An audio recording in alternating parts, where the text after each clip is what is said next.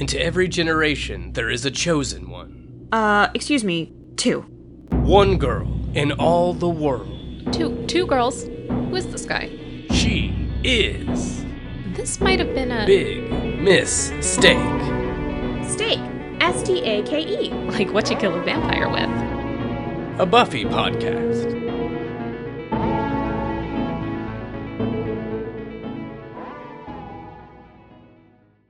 Hey everybody, welcome to a new episode of Big Miss Steak. It's a Buffy podcast, and I'm Melissa. Hi everybody, I'm your host Aditi. And today we are here to talk about Season 1, Episode 10, Nightmares.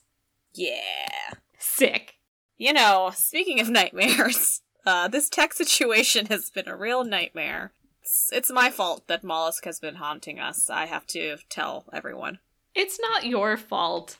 It's Mollusk's fault for being a demon. It's like saying it's your fault you got mugged rather than a mugger. It's not your fault for walking down South Congress in broad daylight. Not that this is a personal thing that I've experienced. Let's not victim blame. Right. Wow. Austin, a hotbed of crime. if we are to believe, what's that right-wing magazine? The Buglehorn? What? The Battlestar? There's some right-wing magazine, something with a B. Breitbart? Breitbart! Yes, the Buglehorn. Yeah, isn't it always like, these urban cities are hotbeds of crime because a man can marry his dog? Well, listen to the Buglehorn, you guys. Don't move to the cities. Yeah, don't move to the cities. Also, don't get a gym membership because you feel like you would be in danger running around the trails and then get mugged on your way home from the gym. Anyway, sorry to say about the tech problems, y'all, but hopefully, much like many other things, we will be leaving it behind in 2020. 2021. Is it cute? I think so. I'm going to be aspirational and optimistic and say 2021 is potentially cute. I hope that my best friend's TV can be reunited with all the shows that got unpaused. Who have been your quarantine best friends? Oh my goodness. Well, in absence of being able to form new relationships or anything of substance because we have all been reconciled to our domiciles, my quarantine best friends have been the following. My ultimate best friends have been Sarah Marshall and Michael Hobbs from the podcast You're Wrong About. I love them. Oh, I've just been forgetting Sarah Marshall. We laugh. We do have fun. We do have fun. I would say that the specific yoga instructors on the Peloton app, of course I, a mere plebe, do not have a Peloton, but my darling friend Kate, who is a listener, hey Kate, does have a Peloton account and very graciously has shared it with me. I would like to thank the yoga instructors of Peloton. I would like to thank, of course, where would I be without my dear knitting YouTube channels, specifically, Could never forget them. Unforgettable. cut this out. I don't want to get the wrong names. There are a lot of names out there. They will stab you. It will be a knit purge. That's a fiber arc joke for our listeners. I would like to thank all of the people I follow on YouTube who have taught me so much about knitting. I would like to say thank you to those people and, of course, the memes. Those are your Slayerettes. And you guys. Of course. Of course. And Tiff and Jacob. And Tiff and Jacob. Yes. Thank you, Tiff and Jacob. Tiff and Jacob, if you are listening, you two are our two fans who don't know us in real life, and we do it all for you. We appreciate our friends who are legally obligated to support us. Yeah. But really appreciate people who take the time out who don't know these crazy ladies and are listening to us. Yeah, we didn't guilt you into listening, and for that, for your continued support that is completely voluntary, we thank you. Yeah. Melissa, who have been your quarantine slayerettes? My quarantine slayerettes. I don't know if we've discussed this on the pod, but I have been on a follicular journey throughout quarantine. So, my number one, my rock, my support system through these trying times has been Brad Mondo, of course. He has steered me through several bleachings, and Brad Mondo guided the male voice of the pod through cutting my hair, and it actually turned out really cute. And unlike Aditi, I don't have a fancy friend who has a Peloton subscription, so my other quarantine Slayerette best friend has been Anna from Pop Sugar Fitness. I think now is her time. Honestly, I think Anna might have been in a lab scheming to come up with some sort of global plague just, to further her career, because it has really worked out in her favor. And then, of course, my two twin sons, Kevin and Demi, of the Gilmore Guys podcast. We have gone on many a long walk together over this turbulent year, and they have really made me happy. So thank you, Kevin and Demi. I love that. I also have to give a major shout out to all of the POC and White Ally ex Bon Appetit cast members who have now gone on to do their own thing. I watch all their shows. I support them. I lapped up that PR scandal like it was goddamn candy, and it fortified me. My other quarantine best friends, of course, are the New York Housewives, the Atlanta Housewives, the Potomac Housewives. Yes. Those are the big three. I would really like to thank the Fiber Arts community for really welcoming me, and also thank Melissa, because at the beginning of quarantine, she told me to get a hobby where I could see the fruits of my labor. And look at us. Look at us. I would like to say also my greatest quarantine friends have been the community of Ireland. It started out as a joke, and it became real. Wow. You guys, I was talking to Aditi on the phone the other day, and she said, what if we get really big and we have to go to Ireland for the podcast, as though y'all could hear the difference. Then I shared that with the male voice, and he was like, oh wow, that would be really cool if y'all recorded in Ireland. Thank you, male voice. He gets me. Honestly, we didn't thank the male voice at all for getting us through this year, and he always was the pod.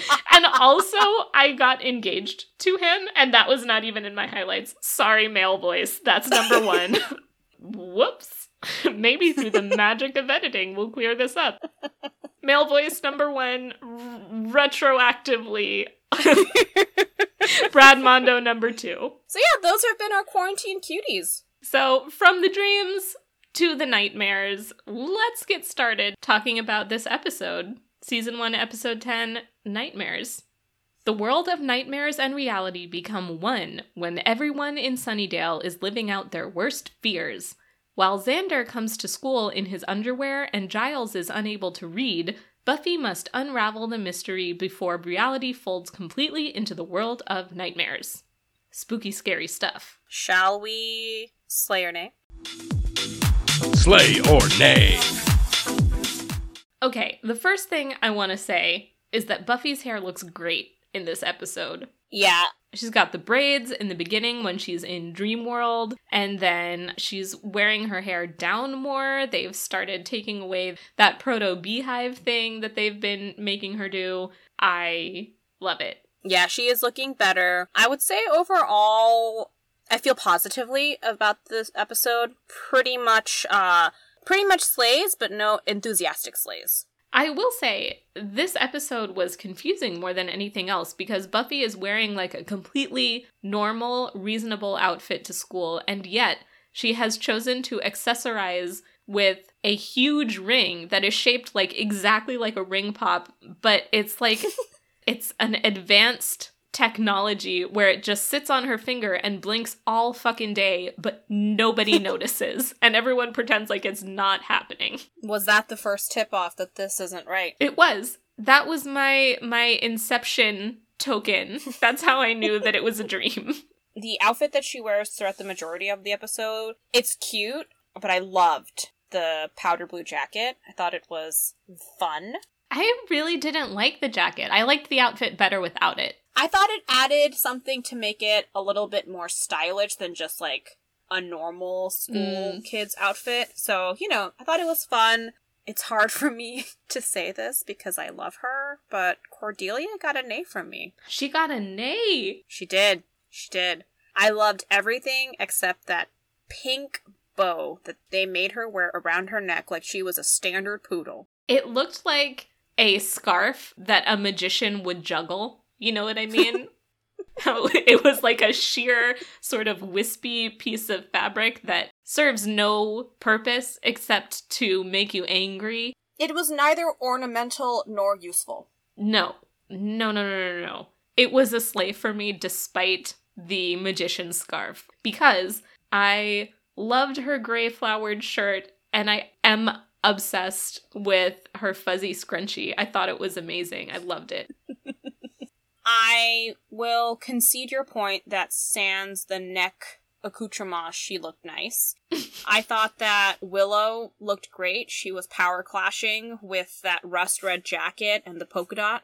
I love a power clash. Xandra wasn't power clashing. He's just clashing. So I really liked the outfit Willow wore in the beginning of the episode, where it was like a velvet long-sleeved shirt and silver earrings and a choker with silver beads, and I thought that color scheme worked for her really well. I don't know what she looked like from the waist down. I assume it was terrible, but from the waist up, she looked great. Oh my gosh. I have to talk about the two greatest slays of the episode for me, though. What? One, who was this incredibly stylish teacher and her leopard print skirt? Her name is Miss Tischler, and she teaches active listening. What a scam. And I loved the greaser mom, the mom who looked like she was the mother of Danny Zuko and Sons. And I thought she was great. So I agree that the one-off characters were bearing a lot of the sartorial weight this episode, because I too noted Miss Tischler and her fucking rad leopard print skirt. Our bad stoner bitch Laura, who descends to the basement to be beaten by the ugly man. She has a fuzzy bomber, striped pants, an emerald green shirt. I am obsessed. I would love to own that outfit and wear it all the time. It looks both chic and comfortable. Somehow she doesn't look like she murdered Big Bird to wear his skin, and that is what I feel like it would look like if I wore it, but she pulls it off. I love it. The other one that I think did really well, did okay, was our spider boy, Wendell. Oh, yeah. I did not love what Wendell was wearing, and I found his hair to be very viscerally off-putting because it just looked so dense and so full of grease. However, when they go talk to him during lunch, he looked like a young Tony Soprano, and I was kind of into that. Like, the weird, sweater polo shirt looked exactly like something Tony Soprano would wear. Have you seen The Sopranos? Yeah. Well, I haven't finished The Sopranos, so the male voice of the pod gets very uncomfortable because everyone makes bad decisions in it, so I have to wait until he's not around. The male voice is so pure of heart. Yeah. Yeah, so overall, I would say fashion was fine. Fashion was fine. Is it cute? Who do we have for Is It Cute? So I have the ugly man and the master, aka C-suite baddie. Okay, so you know the master is my favorite. We've already talked at length about him. However, every episode he gives us some new flair. This time, he had a fistful of White Claws. Don't think I didn't notice that manicure. It looked great. I think he also showed us that very lithe sort of serpentine slither he did around the pole. Like, shockingly agile for someone who is hundreds of years old. I was very impressed. I did not expect that physicality from him. Yeah, and also shockingly agile for someone who is in an executive level. You would think that his days of murdering were beyond him because he has moved up the ladder, but maybe he did that show Boss for a Day, and, where, the boss has to go and do the menial labor. Undercover boss. There we go. Undercover boss for a day. I don't know. You said it as though it was real. I believed that it was a real show. The confidence. That's what I want to bring into 2020. 2021. Any point in my life, really. So yeah, maybe he was an undercover boss and had to go murder someone because he keeps it tight. Good for him. Yeah. I have not been a big fan of the Master, but I have to say in this episode, I found him cute. You found him cute? Why? The nails. Mm-hmm. Especially compared to the ugly man. He was cute. The ugly man, I mean, just the name leaves very little to interpretation. Yeah. Not cute, not physically cute, not personality cute. And also, like, the graphic nature in which he brained bad stoner bitch Laura with his bat arm was honestly really shocking to me. Yeah. That shit was wild. Yeah. I did not expect that either. Yeah. So yeah, I would say for me, Ugly Man, 0 for 2. C-Suite Baddie.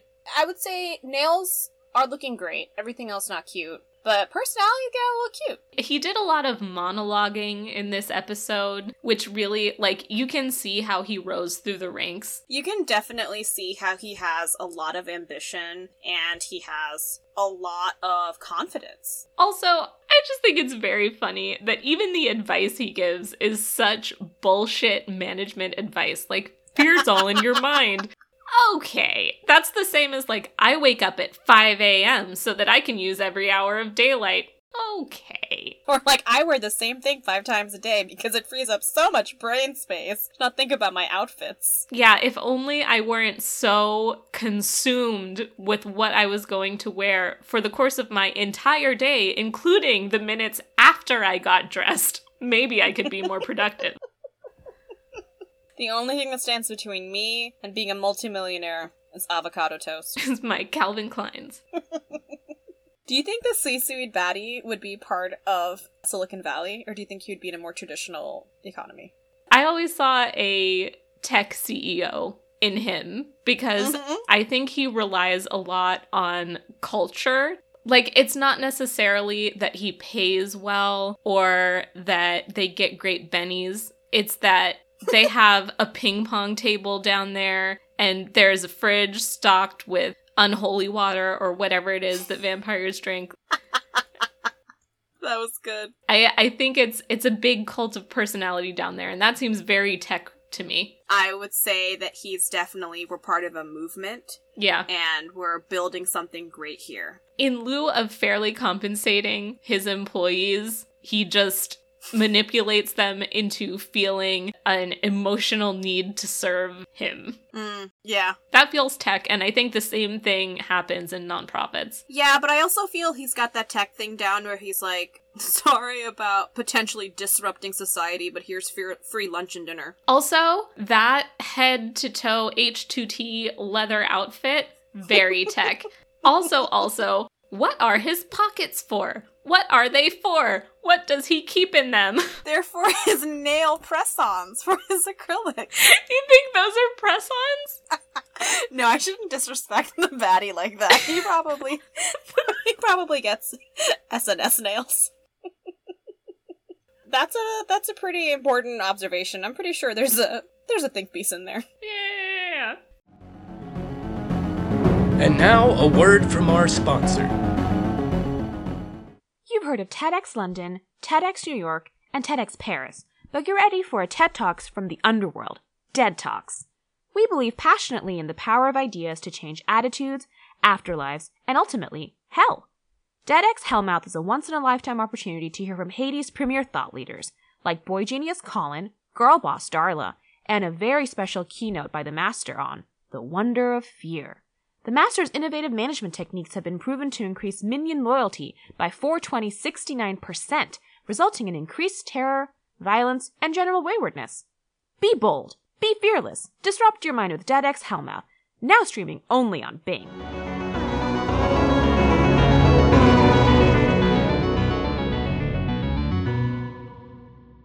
We open in hell. Buffy has map quested her way to the master's office. This is when he does that very lithe body roll up the column like he is a music video hoe. I loved it.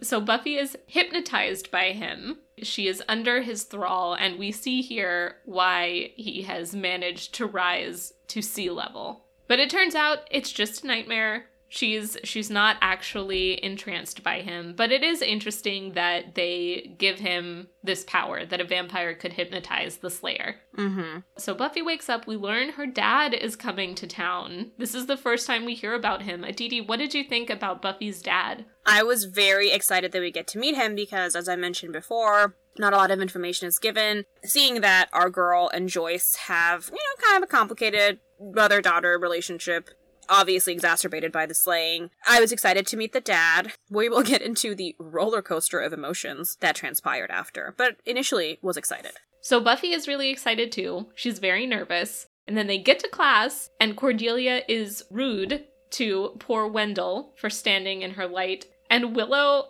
asks, why is she so Evita-like? And this, friends, is possibly the biggest cell phone I have yet to reveal so far. Because of this episode, I thought Evita was someone who was rude. Evita was not rude. She was like a very beloved figure in Argentinian politics, and she came from poverty and ended up like marrying an Argentinian political leader, and she was a big fighter for the poor and for women's rights. However, I have always, until doing research for this episode, thought that she was a cruel South American dictator who was married to Hitler. So that's cool. I'm gonna need you to back up several steps and explain all of that. So this, I was like 8 or 9 years old when I watched this episode, so I associated Evita with someone who was like rude or mean. Later on in this episode, we see a lot of Nazi imagery, swastikas all over the wall, lots of talk about Nazis. Also, when white people say it quickly, Eva Perón sounds a lot like Eva Braun. Oh, Melissa. And also, I knew that a lot of Nazis fled to South America after, you know, all of the genocide. So I just assumed that Evita was there, like, bros, come over. Melissa, this is a damning indictment of Texas public education. Oh boy. You thought that Eva Perón was Eva Braun? I did. I sure as hell did. Wow. What did it feel like to have that mystery disentangled? When I thought harder about it, I was like, why would they make a musical about Hitler's wife, and why did everyone love it? That's weird. When would they have met? Were they friends before the war? Is that why she invited all the Nazis over? Like, the logic breaks down. And yet... I love that your baby brain was like, I know enough about history so that I know that a lot of war criminals moved to Argentina. However, not so much that I will know that Hitler's wife famously died the day after they were married. Oh, word? Yeah, dude, they got married, and then he gave her a sleeping pill, and then he shot himself. Wow, that's, well, I mean, I'm beginning to think he was not a great guy. Wow, okay. This, you know, I'm just glad it was you, and not me. As a non-chosen person, I feel like that would have been a very bad look. So, you know. Oh, yeah, as a chosen person, it is potentially a worse look? Oh, boy. We really should get a soundbite that's just like, this is a self-own. Because every once in a while, we just reveal truly damning pieces of information. You know what? This is what growth feels like. Growth is not comfortable. No. Also, I think I just always assume that stuff is about Nazis, even when it's maybe not. Because very often, the male voice of the pod references this movie, It's a Wonderful Life, which I have never seen, but from what I can gather, it's about, like, Christmas and a bank, which, like, why would anyone want to watch it? How am I a better Christian in so many ways, and you have a Christian father? There's no excuse. Please continue. Anyway, I don't want to watch the Christmas bank movie, and whenever he mentions it, I associate it with Nazis because there's another movie called Life is Beautiful, which is essentially the same title, which is about a family that is put in a concentration camp, and they made me watch it in school, and I was traumatized. So I never want to watch the Christmas bank movie with the same name as the concentration camp movie. My darling. Yes. Wonderful and beautiful are different words. It's the same vibes. My God. Sorry, Jimmy Stewart. She's not watching that movie. Oh, it's a Jimmy Stewart movie? You know what? I have to check in case I made an ass of myself. Wow, wouldn't want to do that. Wouldn't want to reveal that you have misunderstood something very fundamental. Wow, they made you watch Life is Beautiful in school. Yeah, in junior high. That feels so on brand with lazy Texas public education teaching. You know what's gonna be good instead of teaching children? A movie. We were reading The Diary of Anne Frank in school, and they decided a cool movie to accompany it would be Life is Beautiful. That'll be fun. Oh boy. Oh boy. Can I tell you what movie we watched a lot in my middle school? Shrek. You did? Yes. Why? I've seen Shrek a lot. A lot. You know, I never watched Shrek in school, but I did watch the first 40 minutes or however long a class period was of Remember the Titans like 300 times. You'll never forget them. Yeah, as far as I know, Remember the Titans is about an integrated football team who just becomes friends and there's no conflict. You nailed it. Yeah. Wow. I love learning these stories about you. Thank you. I'm glad that I could mine this deep self-own for you. No, I'm not gonna watch that bank Nazi movie. Okay, look, even if it's not about Nazis, which, I mean, I guess it's not, but, like, why would you watch a Christmas movie about a bank? Because he works at a bank and then an angel comes to help him. It's got a very lovely story. This is when my shameful both Anglophilia and also America of the 1940s and 50s, which is white America, appreciation shows up. Sounds a little Nazi to me. In your defense, that was the timeline. Yep. Yes, Yep. 40s. Yep. So back to school. Buffy sees a small boy lurking outside of the door, and then Wendell's book explodes in a veritable tornado of tarantulas. It was gross. It was gross. And Wendell, like, I hope he got paid, because that scene went on for a while, and those spiders, like, got in it. Like, he was probably picking tarantulas out of his hair for a month. And he had a lot of hair, so who knows? They probably started a whole life there. Tarantula Village. Yeah. Yeah, it was pretty gross. I also have to be honest with you, I thought that child was Colin until about 20 minutes before the episode ended. I am so glad that you said that, because much like your white name aphasia, I have white facial blindness, and I think all white actors look the same. There's only one Chris to me. And I thought that Colin and Billy, who are two different small white boys with brown hair and brown eyes, were the same person for pretty much all of my life until I was able to Netflix the series through the mail in college. And that's when I realized they were two different people. I couldn't tell them apart. That little boy, one little boy I think had more like floppy hair. It's fine. You know what? If there was a situation where they were next to each other and it was like a which one do I shoot type deal, 50-50. Who knows? Then the scene moves us to the underworld, where we see Sweet Baddie. I'm so glad you're on board with him now.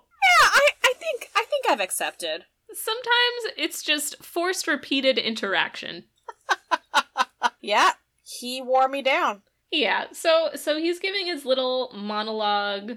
It's very who moved my cheese. A lot of external factors should not matter. If you fail, it's your fault. That sort of bullshit. Very like Est New World-y shit. And then we go back and Xander mentions Nazis, just reinforcing the evil of it all.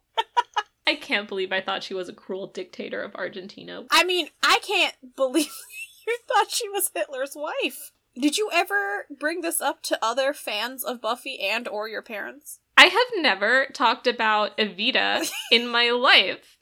When would that ever come up in conversation with anyone? When you were crying for Argentina, obviously. I was told not to cry for Argentina. Oh, man. I love it.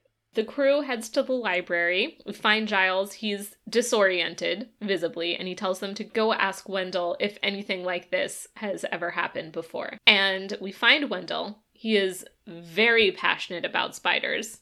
Very cute. When I first started using Reddit, I found this subreddit called Our Spider Bros, and it's just people who take pictures of spiders they find around their house and say nice things about them. And it really has changed my opinion on spiders. You know what? They needed good branding. They did. That's great. You would think Charlotte's Web would have done it, but apparently they needed the help from Spider Bros. Spider Bros. Some bro. Some bro. So Wendell is talking about his spider bros. He tells them that his parents shipped them off to wilderness camp, which, like, is that just where they drop them in the woods? Because I feel like if it was going camping, he would have said that. Wilderness camp sounds like some survivalist nonsense. Yeah, I don't know. I feel like Wendell was giving me real horse girl meets spider boy energy because when he corrected our pal saying they're not insects, they're arachnids, I was like, yeah, you care. So do you think he has posters of spiders on his wall in his bedroom? Yes. I think he probably will write his college entrance essay about a magical spider that he had a great relationship with. He's a real Anansi boy. So we learn our spider boy, his love of spiders is not only in the waking realm, he also loves spiders in his dreams, and he has a recurring nightmare about spiders coming at him to seek revenge on him for letting his brother kill them when his parents abandon him in the woods. These side characters, man, like, are the children of Sunnydale okay? No one in Sunnydale is okay. No one. Except for maybe Cordelia, who seems to be handling it fine. She is buoyed by a beauty and popularity not naturally found in nature, therefore is impervious to the harm of Sunnydale. Mm-hmm. I love her. I think it's very funny watching it as an adult, because if I were a child, I definitely would have been like, I don't like Cordelia. She's not my team. I think, I definitely would have had that feeling about her, but as an adult, I'm like, I love her. She's great. Yeah. I'm really glad that I've finally reached that point with Principal Snyder as well, because I really enjoyed him last episode. Ugh. Not there yet. Dude, like, I'm still missing my man, Flouty. I thought you were gonna say Angel, but no, it was Flutie. Oh, Flutie, excuse me. I can never say his name right. Don't even get me started on Angel. Some weird stuff starts happening with Buffy now, where she has to take a test for a class that she's never been to, and time goes by too quickly, and she's never been to class before, and it's like a very stereotypical nightmare situation. And the little boy, not Colin, is there again. So we start to understand that he has something to do with this weird nightmare energy. Then we see our bad stoner bitch, who goes to the boiler room. Is she smoking tobacco cigarettes or weed cigarettes? I assumed that she was smoking weed cigarettes. I wouldn't assume that the desire for a cigarette would be so great that you had to sneak off to the boiler room in the middle of school to smoke a cigarette. But honestly, I did very dumb things in high school, so maybe it was a cigarette. I mean, stoner bad bitch Laura can have it all. She can be jonesing for a weed cigarette, a tobacco cigarette, any kind of cigarette, a candy cigarette. That's probably what it was. She was probably trying to go down there to get her sugar on. Exactly. So she goes down there to start eating her candy cigarette, and then we meet the ugly man, and as Melissa mentioned earlier, shit, that scene goes from 0 to 60 real fucking fast. Yeah, very violent. Maybe the most violent scene we've seen in the show so far. Did not love. So then we go to the hospital to visit her in her hospital bed. And in what world is it normal for a librarian and a student to come to her hospital room to question her when she doesn't have a relationship with either of them? And I don't think that she knows that the librarian and the student are friends, but they are clearly there as a team. Yeah. Maybe bad bitch Laura of any kind of variety. I don't know, maybe she had a missing book. They needed it back. It's a very particular school. Maybe all those candy cigarettes have done permanent damage to her brain. Smoking kills. This is your brain on candy cigarettes. Honestly, it was like that. He just came in and just, this is your brain. God. Yeah, what an iconic PSA. Mm-hmm. Put me off eggs for a while. Did it? No. Couldn't eat an egg for a week. Still did a bunch of heroin, though. Okay, so she's at the hospital, and then we're back at school, and I really found that scene with the greasers to be very cute. I didn't remember this scene, and I have in my notes, who are these Top Gun morons talking about honor fights? Oh, they are living their nightmare, experiencing a mother's love. Oh, that's so sad. Look, good for the mom. She came in looking great. She did. She did her job well. She did. The next scene, though, I have to know all of your thoughts.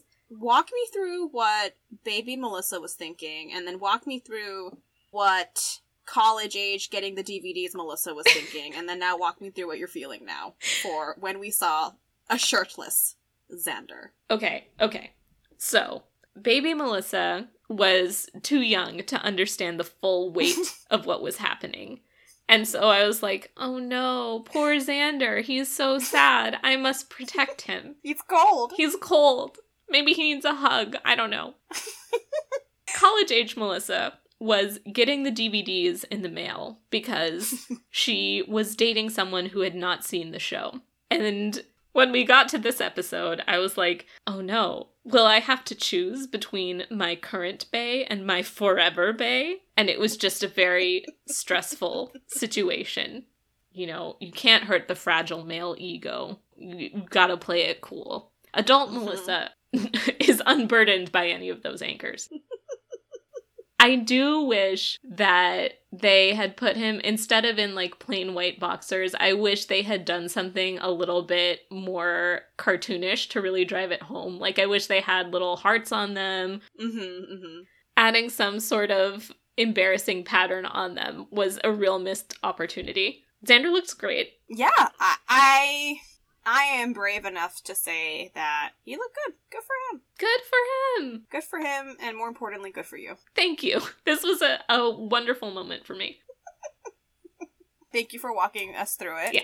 Yeah, so then we go back to the library, and it's clear that something is awry with Giles, and it's concerning, and I think around here is when I was like, what's happening? I don't know. Something seems out of the ordinary here. Yeah, I was like, what's happening? Is Colin astral projecting? Is that Colin? I'm so confused. Yeah, it is a very confusing episode if you don't realize that Billy and Colin are two separate children. Yeah. If you just do more than the bare minimum of assuming it's the same child. I watched this episode many times and always thought it was the same child. They could have, Thank you. like, at least made him... They could have made him blonde. Yes, exactly. Given him some sort of distinguishing feature. Again, who are the victims in this? The blonde children. Exactly. And in this, such a Nazi-heavy episode, they couldn't have gotten a little Aryan baby to show up? To think there hasn't been a white princess in several decades. Disney princess. Oh. I was like, aren't a lot of them? Almost exclusively, yes. Yeah. Okay, so we are, We've just discovered Giles can't read, and even in his nightmares, he is a dork. We also learn that the first victim of the ugly man is the kid from the nightmare scenarios, and he is number 19 on the Kitty League baseball team. And then we meet the famous Hank. The famous Hank, the only acceptable name for a father on television. This is when I was like, oh, this is a nightmare. Because this scene was a legit stake through my heart. It made me so sad to see, and I know that it was obviously a nightmare, but the fear that she has about causing her family pain and being the source of their unhappiness is so relatable and just so sad. And I think that Sarah Michelle Gellar plays it really well, even though, you know, it's a very small little scene, but it was a stake through my heart. Yeah. This was a tough scene to watch. And particularly triggering for me because I had a similar experience when I did a free personality test at the Church of Scientology. Tell me everything. Well, obviously it wasn't my dad, but the way that they do it is they make you take a personality test and they split you up from anyone you came in with, and then they review the personality test results with you one-on-one. And they have someone come out from, like, the data room. All I can picture from the data room is just, like, a bunch of, like, accountants' calculators that can only do, like, 5 functions. So they give you a test, and the test is, like, 100 yes-no questions, but the test is set up in such a way that you have to fail it, because the questions are like, have you ever been angry at someone? And you have to answer yes or no. So of course you answer yes. So they run the test through their Thetan calculators or whatever, and the results come back and they show you a graph, and there is a line on the graph that represents an ideal personality, and of course your personality line is far below that normal baseline ideal personality. So for me, at least, they had this guy come out who he was very like he answered a casting call for like a wholesome all-American guy. Actually very Aryan. He was blonde and white, and he came out in like a suit, and he was like armed with data, and he looked professional. And he sat down in front of me and he was like, so, according to your personality test, everyone who you think is your friend actually hates you and they're just humoring you. Nobody loves you. You have no reason to live. Jesus. And, like, no one has ever said those things to me before, to my face, like that. Thank God. And, you know, and he had a graph, and he was like, these are the numbers that show you are a failure as a person. Oh my God. Like, this is why Scientology is, like, clearly so popular in America, because everyone's like, well, the math makes sense. Math checks out. Jesus Christ. But yeah, so now when I watch this scene, I get flashbacks of this guy, and he was like, you know, he literally told me nobody loves you, and then he offered me a piece of gum. Sounds a little traumatic. This was like 10 years ago, and I'm still a little salty. I did not accept the gum. My favorite little tidbit of this story is that your current beau at the time, not your forever beau, obviously, which is Buffy, like, went before you, and then, like, while crying, was like, okay, your turn. Oh, yeah. They split us up. I went in with the guy I was dating, who I was getting all of these mail-order Buffy DVDs for, by the way. And they did his results first, and he came back with tears in his eyes and was like, okay, you go now. Not like, okay, we should probably leave. That is honestly the cherry on top of that shit sundae. Oh my God.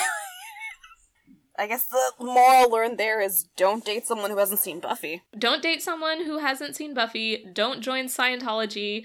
Buffy's dad is probably a Scientologist. They do live in California. Mm-hmm. Very suspicious of Hank. He's no Hank Hill. He's no Hank Hill. That is dishonorable behavior. That guy ain't right. So we see the dad commit some not great parenting, and then you realize, oh, this isn't real. Yeah, we realize that we are living our nightmares because Billy the Coma Kid has used his astral body to bring nightmares to this dimension on accident, as just like a little goof. Yeah, I wish they had almost given a little bit more time on why or how, but okay. Yeah, I feel like this episode suffers from some pacing issues as well, much like the previous one, because we don't really understand how this is happening, but yeah. I think the nightmares that we experience are so good that I am willing to forgive it. Yeah, definitely. I think that, not my favorite episode, but it had enough, like, emotional investment from the different characters that it made me interested. So, that's fair.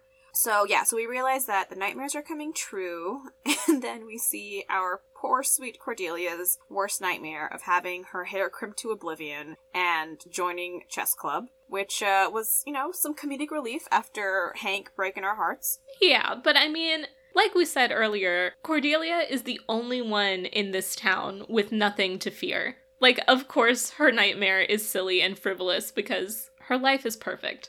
I love her.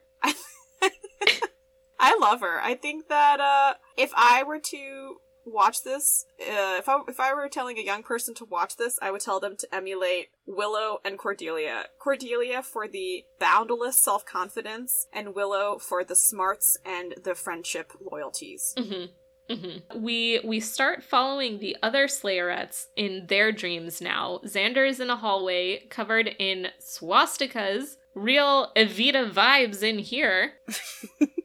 Does Xander have a fear of Nazis beyond the, American fear of Nazis because we're taught World War II really extensively? I think that Xander's role in the show is to be a basic bitch.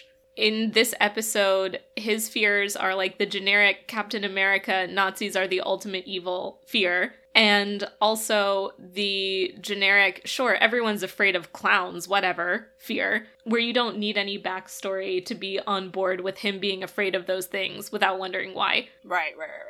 And we see Willow, her stage fright from last episode is back. She is dressed as Cho-Cho-san from Madame Butterfly. This was also an interesting learning experience for me in a typical self-owned fashion.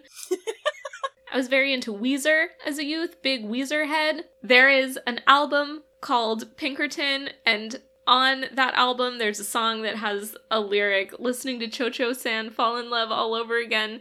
Cho-Cho-san's husband is in Madame Butterfly is named Pinkerton. I always thought Pinkerton was like the Detective League. That's what they named the album after. No, it is Madame Butterfly. Rivers Cuomo went to Harvard, so he's allegedly smart. He went to Harvard? Rivers sucks. Yeah. I just, everything about Weezer is so easily provably false. Say it ain't so, Melissa. Y'all are a bunch of nerds in a garage. You went to Harvard, and also you're like a 50-year-old man now. Stop singing about how you'll never grow up and fit in. Nobody likes you when you're 23. Yeah, see? True icons. They grew up to be UFO truthers. What did Rivers Cuomo do? Really? Wow, you know so much about, I don't even want to say celebrities, I guess musicians from the 90s? A certain slice of 90s pop culture, yes. This is amazing. Okay, so we go back to Buffy and Billy in a graveyard, and the Master pops up just doing a casual lean against a gravestone. Really cool, greaser vibes. If he had hair, he would be combing it. Maybe with his beautifully manicured press-on claws. Oh, he would actually be tousling his hair with his claws. Oh, yeah.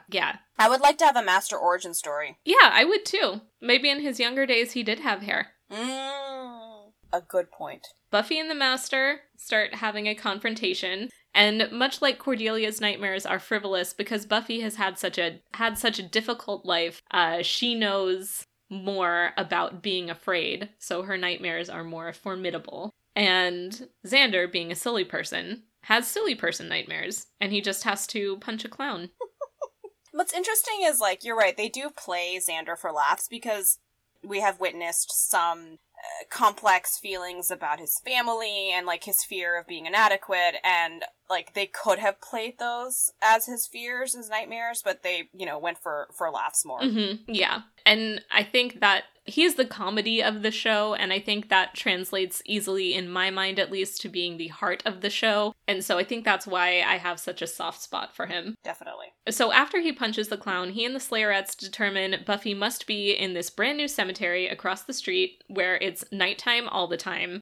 We discover that Giles' nightmare is that Buffy has died, and he has failed her as a watcher, and he has failed as a protector, and it is a great personal loss, and a loss for the world and the fight against evil. That was a stake through my heart. Yeah. I thought it was really nice to give him a moment to mourn her, because you can see how much he does care about her, and the relationship that they have is very different than the traditional Watcher-Slayer relationship. Right. I think her death is a little bit bigger than even this person he cared about has died. It's that this way of working where you treat each other more as equals has failed. Yeah, and a sense of duty as well for the service that he does for the world. Mm-hmm. And it means that if Buffy is dead, then the evil is greater than he had imagined, and that's really scary for everyone. Yeah. And then Buffy pops out of a grave, and she's a vampire. This episode is nonstop. So I have a quote from Sarah Michelle Gellar about this scene. She says, "I have an irrational fear of cemeteries and being buried alive. I told the producer, look, I can't do it. I'm sorry. Through miscommunication, the message never got relayed, and it was 4 a.m, and they basically made me do it, and I was hysterical. It was one of the hardest things I've ever done for my job, ever. Some people find cemeteries a turn-on, some people like sex in cemeteries, not me. I cried the whole way home. It was horrible. It's really hard to be a vampire slayer if you're scared of cemeteries." Poor thing. So watching this scene back, like knowing that she felt that way is really hard. That does not sound fun. No. So they go wake up Billy because somehow it is determined that if he wakes up, the nightmares stop. So they go to the hospital, which is all chaos now. The ugly man shows up. Buffy is now able to face him because she has Slayer strength and vampire strength. She is a Slaypire. Or a vampire? No, Slaypire. Slaypire is better. That sounds cool. Yeah. Billy pulls off the ugly man's face, does a little Scooby-Doo. Then he wakes up, does a little Wizard of Oz. You were there, you were there.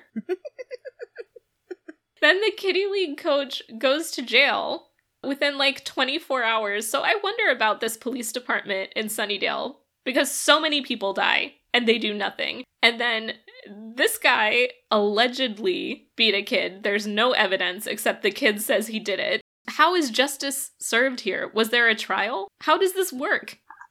These are very important questions. I want to know, like, what is the budget of the police department? I want to know if it's actually being spent on salaries or if it's being spent on equipment, because it seems like they need more people out there to stop these crimes in this alternative world where the police do this. There are so many questions, more questions than answered about justice being served in this instance. Yeah. Yeah. Like, what is their homicide department like? They must be working overtime. Yeah. What is their homicide department like? Because their child protective services department seems to be really on top of it. And yet everywhere else is really slacking. Yeah, I would love to see some numbers, much like the Scientology guy. Too many thetans? Maybe not enough? I don't know. Their thetan levels are wrong? It's not statistically significant. What do you think? Should we rate this episode? I'm gonna give it low medium. I really like this episode. Okay. I love a delve into a dreamscape. I give this episode high stakes. I feel like it Wow, our first big divergence. Yeah, I love this episode, and I think we learn more about the characters. We learn more about world history, obviously. I think it develops all of the characters more.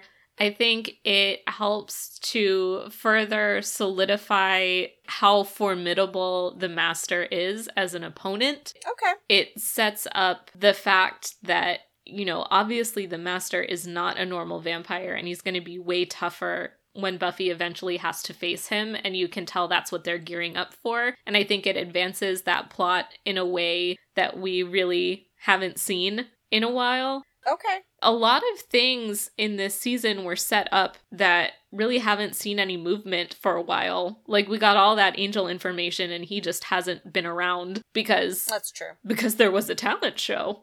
I think it's nice to get back to the main plot.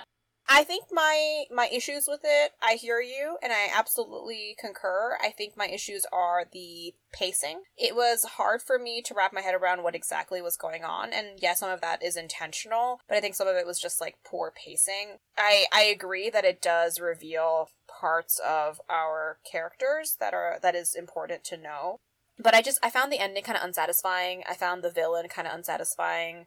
I think that there are parts of it that I enjoyed, but I think as a whole, it does serve to further the season story arc, and I think that is done well, but I think the parts that are not done well, I was not a fan of. That makes sense. Yeah. I totally see what you're saying, where Billy wakes up and then all of a sudden everything is magically back to normal and there's no real resolution. That's a little bit of a letdown. But I just love dreams. I love going into dreams on TV. And I think that's something that the show does really well. Like, the very first scene of the very first episode is Buffy having a bunch of weird dream stuff. And we're finally getting there. I'm excited to, goodness, we just have 2 more episodes. Mm-hmm. Oh my gosh. Oh my gosh. Well, I think that's it. Happy end of 2020, you guys. We did it. Y'all, we fucking did it. Thank you all so much from the bottom of my heart. It's unbelievable that people would listen to what Melissa and I have to say. It's utterly mind-boggling and incredibly touching. So, thank you all. And when we are all vaccinated, I can't wait to kiss all of you. Yeah, honestly, this podcast has been one of the most positive experiences of the year, and it has been really, really fun going through the show with Aditi and with all of you. Oh yeah, thanks to Melissa as well. I was not fishing for a compliment. You don't have to feel obligated to compliment me. I've known you for over a decade, and in this time we have been to 3 continents, 3 hospitals, and now we are friends of the pod. We really have been to 3 hospitals, haven't we? Yeah. One decade. 1 decade, 2 girls, 3 hospitals. Look, 3 continents, 3 hospitals, 2 girls, 1 heart. 1 steak. Aw, that was sweet. It was. You guys, also, because we love you so much, we made a bunch of stickers, and we will happily send you a sticker if you want, because we've had so much fun doing this with you. So if you want one, slide into our DMs. We're on Instagram at Big Mistake Pod, and on Twitter also at Big Mistake Pod. And on Gmail. Like Aditi says every episode. So yeah. This has been really fun, and we look forward to continuing to be dumb on the internet with you in 2021. Yes. Cheers to all of us. We made it. Very proud of all of you for just every day getting up and choosing to laugh a little. That is admirable. Yes. Yes, yes, yes. Aww, you guys. Guys. Okay, I'm gonna go home and cry now. Don't cry for us, Argentina. See you in 2021, everybody. Happy New Year. Happy New Year. Bye. Bye. Thanks for listening to another fantastic episode of Big Mistake. If you have any messages for us, or if the apocalypse comes, beep us at Big Mistake Pod on Twitter and Instagram, or at bigmistake@gmail.com. That's BIGMISSSTAKE. Catch you with the bronze.